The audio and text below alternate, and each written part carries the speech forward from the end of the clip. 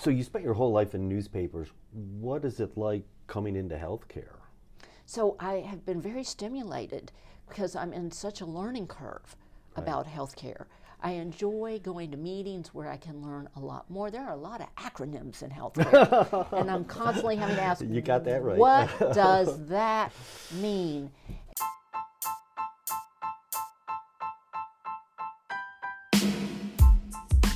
This is Gina DePietro. For more than 30 years, Ann Calkins worked in the news business, including 12 years as publisher of the Charlotte Observer. Today, she serves as Senior Vice President of Novant Health and President of the Novant Health Foundations. Her mission? To engage and connect donors to Novant Health programs and initiatives that save lives and improve the health of communities served by Novant Health. In this episode, she speaks to Roland Wilkerson about how her career in newspaper publishing prepared her for a transition to healthcare and a new role at the Novant Health Foundations. Thanks for listening. So we'll start with a little transparency here. And you and I actually worked together at the Charlotte Observer for many years. You were the publisher, and I was a line editor. And in that job, you work with reporters. So just wanted to put that on the record. And Absolutely. the world can really be a small place because here we are at Novant Health. Absolutely. I think we had about maybe 10 or 11 years of I overlap. think that's right, yeah. Working through digital transformation. Yes, it definitely was a transformation. So good to be working with you again. Great to be here. So your first job out of school with newspapers was, I believe, cold calling on small businesses for the Fort Worth Star-Telegram. That would be correct. Trying to sell them newspaper ad space. So what did you learn in those early days that still carries over to what you do today? Well, first off, I always wanted to work in newspapers. My parents had the morning paper, the evening paper. They loved the news. We had conversations about the news. And so I'd worked for the Waco Tribune-Herald while I was at Baylor University in advertising, and absolutely loved newspapers and the credibility. But where I got in was on the advertising side. And so that taught me so many things. Number one, that if a newspaper doesn't have the funding of the advertising, we can't do great journalism, so I took my job very, very seriously. But I also learned that I could get yes after someone said no multiple times. It taught me incredible skills about going back, building a credible relationship, finding out more about their business needs, and then how could I help them grow their businesses. And that not only taught me an incredible amount of information about all different types of businesses, it taught me incredible people skills. But I only ever was an advertising account executive because I wanted to be a publisher. My first job evaluation stated that I had my eyes on the publisher job, Wow. which was a very unusual thing because in Fort Worth, Texas, not only were there no women in Right. management, there certainly was no thought of ever a female being a publisher of a newspaper. So how did you decide at such an early age that you wanted to shoot so high? So I'm very goal-oriented. I wanted to be running newspapers because of the missions it served. For me, it was about giving a voice to the voiceless. It was about holding people accountable with watchdog journalism. I loved everything newspapers did, and I knew the way up for me was to come in through the business side, through the advertising side, which I got into accidentally at the Waco Tribune-Herald, but was good at, so that I could try to move my way up.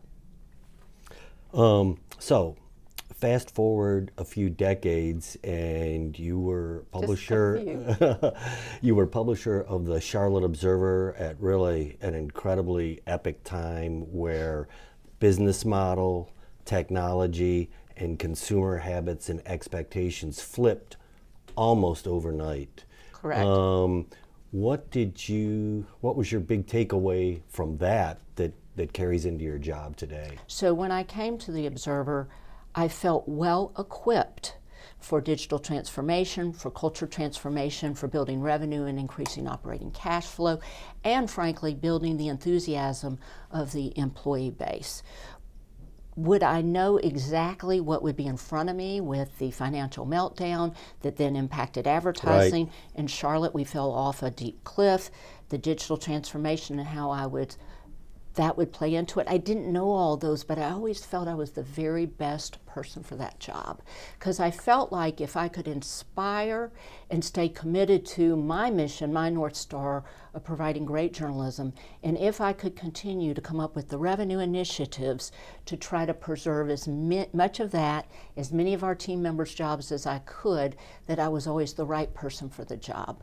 What I loved about the job was the mission. It got me excited every day, preserving journalism. I loved the team members, some of the most intellectually curious people I knew. I loved the frank discussions. I loved the collaboration.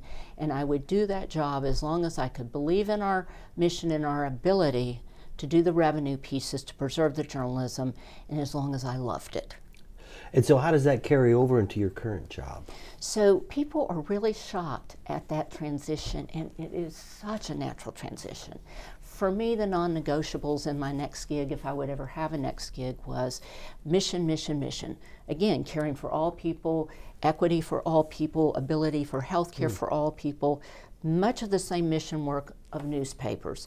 But I also had to work for an organization where transparency, honesty, diversity, inclusion, all voices accepted at the table were a leading characteristic, a non-negotiable. I knew Carl Armato. I knew because we followed Novant Health from a newsroom point of view. I knew because he had been in front of the editorial board.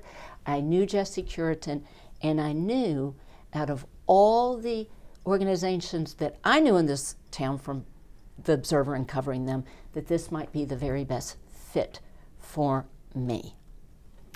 And so let's talk a little bit about what you do in this current job. I think a lot of people probably don't understand what hospital foundations do and its role in providing care at Novant Health.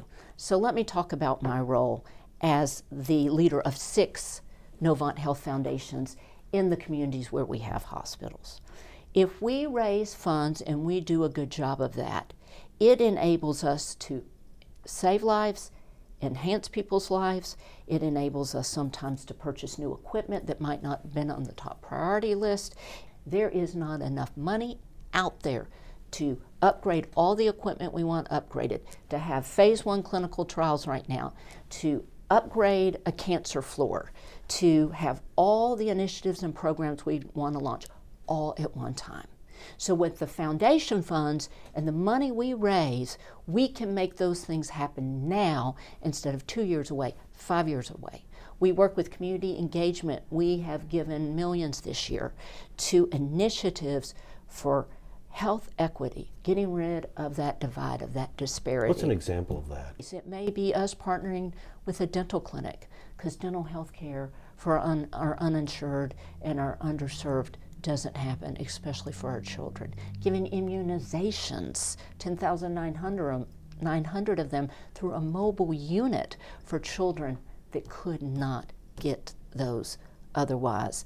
The list goes on and on and on. We fund for behavioral health in the underinsured, an area of big concern if you don't have insurance. And so the money that the foundations grant to the communities it serves, where does that come from?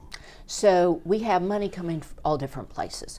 We have money coming from donors. Many times those are grateful patients. We have money coming from community members that just love the work we're doing. That's an individual. But we also have a very large grants team.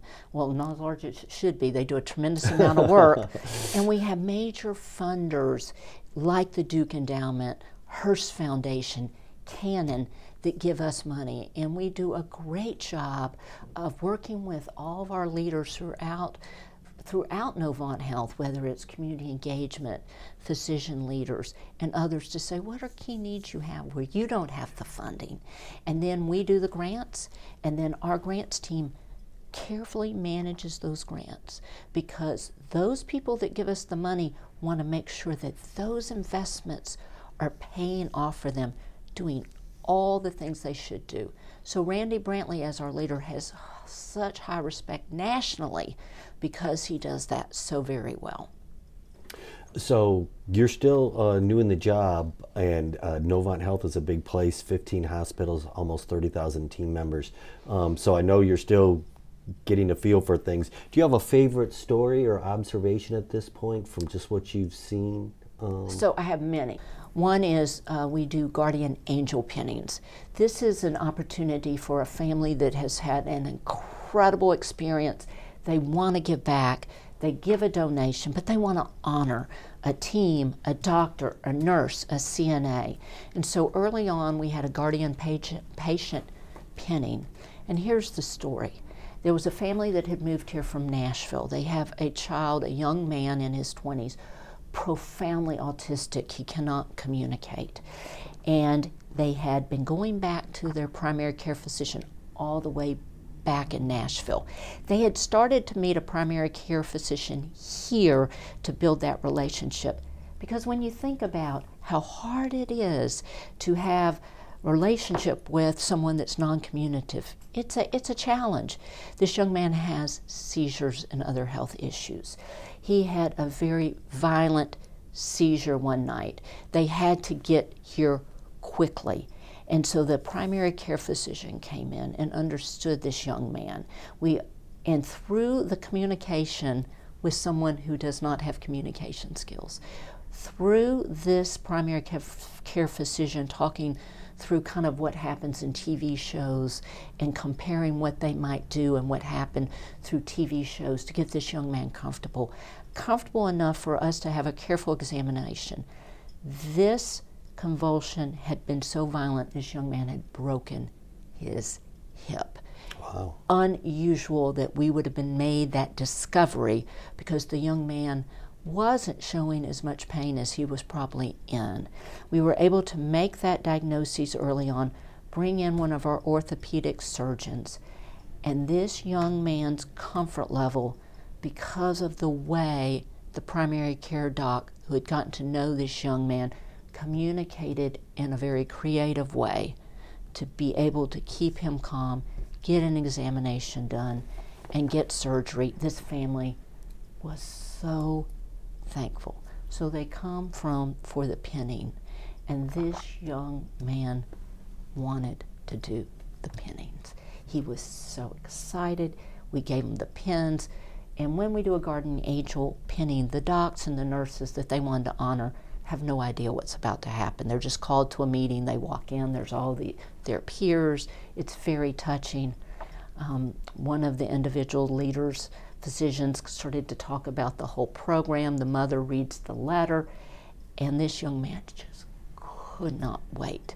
I was like, we got to shorten this. He wants to do these pinnings. And when he did those actual pinnings on those two doctors and that nurse, it was so touching to me. And though he couldn't do the words, he could express in his heart. He could express with his big hugs. He could express with pointing to the pins what this team had meant to him. So it's not exactly a secret that in Charlotte, Novant Health is the smaller of two healthcare organizations, and some people might see that as a disadvantage. What do you say to that? Both of my parents, having moved here in March, have spent more time than I would wish in Presbyterian Hospital. And so what I can say to other people, and what I believe in my heart, is what our caregivers do to be high touch, high nurture, get to know each and every patient, to see how those CNAs and those nurses, along with the docs, give extraordinary care, but also get to know each patient on a personal level, makes me so proud to work for this organization. So I think we're known for that. I hear that when people come through Presbyterian Hospital, they talk about the people that made their experience extraordinary. So I'm very proud of what we stand for, and I find that people want to come here, be here, when they hear about the remarkable care, not only the extraordinary physicians and what they can do, but how they also treat each patient, and my parents, with such care. Hold their hand, let my mom kiss them on the cheek, whatever it takes, they do. And I think that's an incredible story that Novant has and Presbyterian Medical Center has.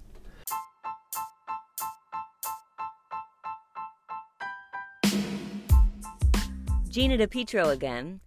For more information about the role of Novant Health Foundations and the impact they have on their communities, go to www.supportnovant.org. Be sure to subscribe to the Healthy Headlines podcast to find these and many others. Just so you know, most of our episodes are 20 minutes or less. If you get a chance, please take a moment to rate and review us. Thanks for listening.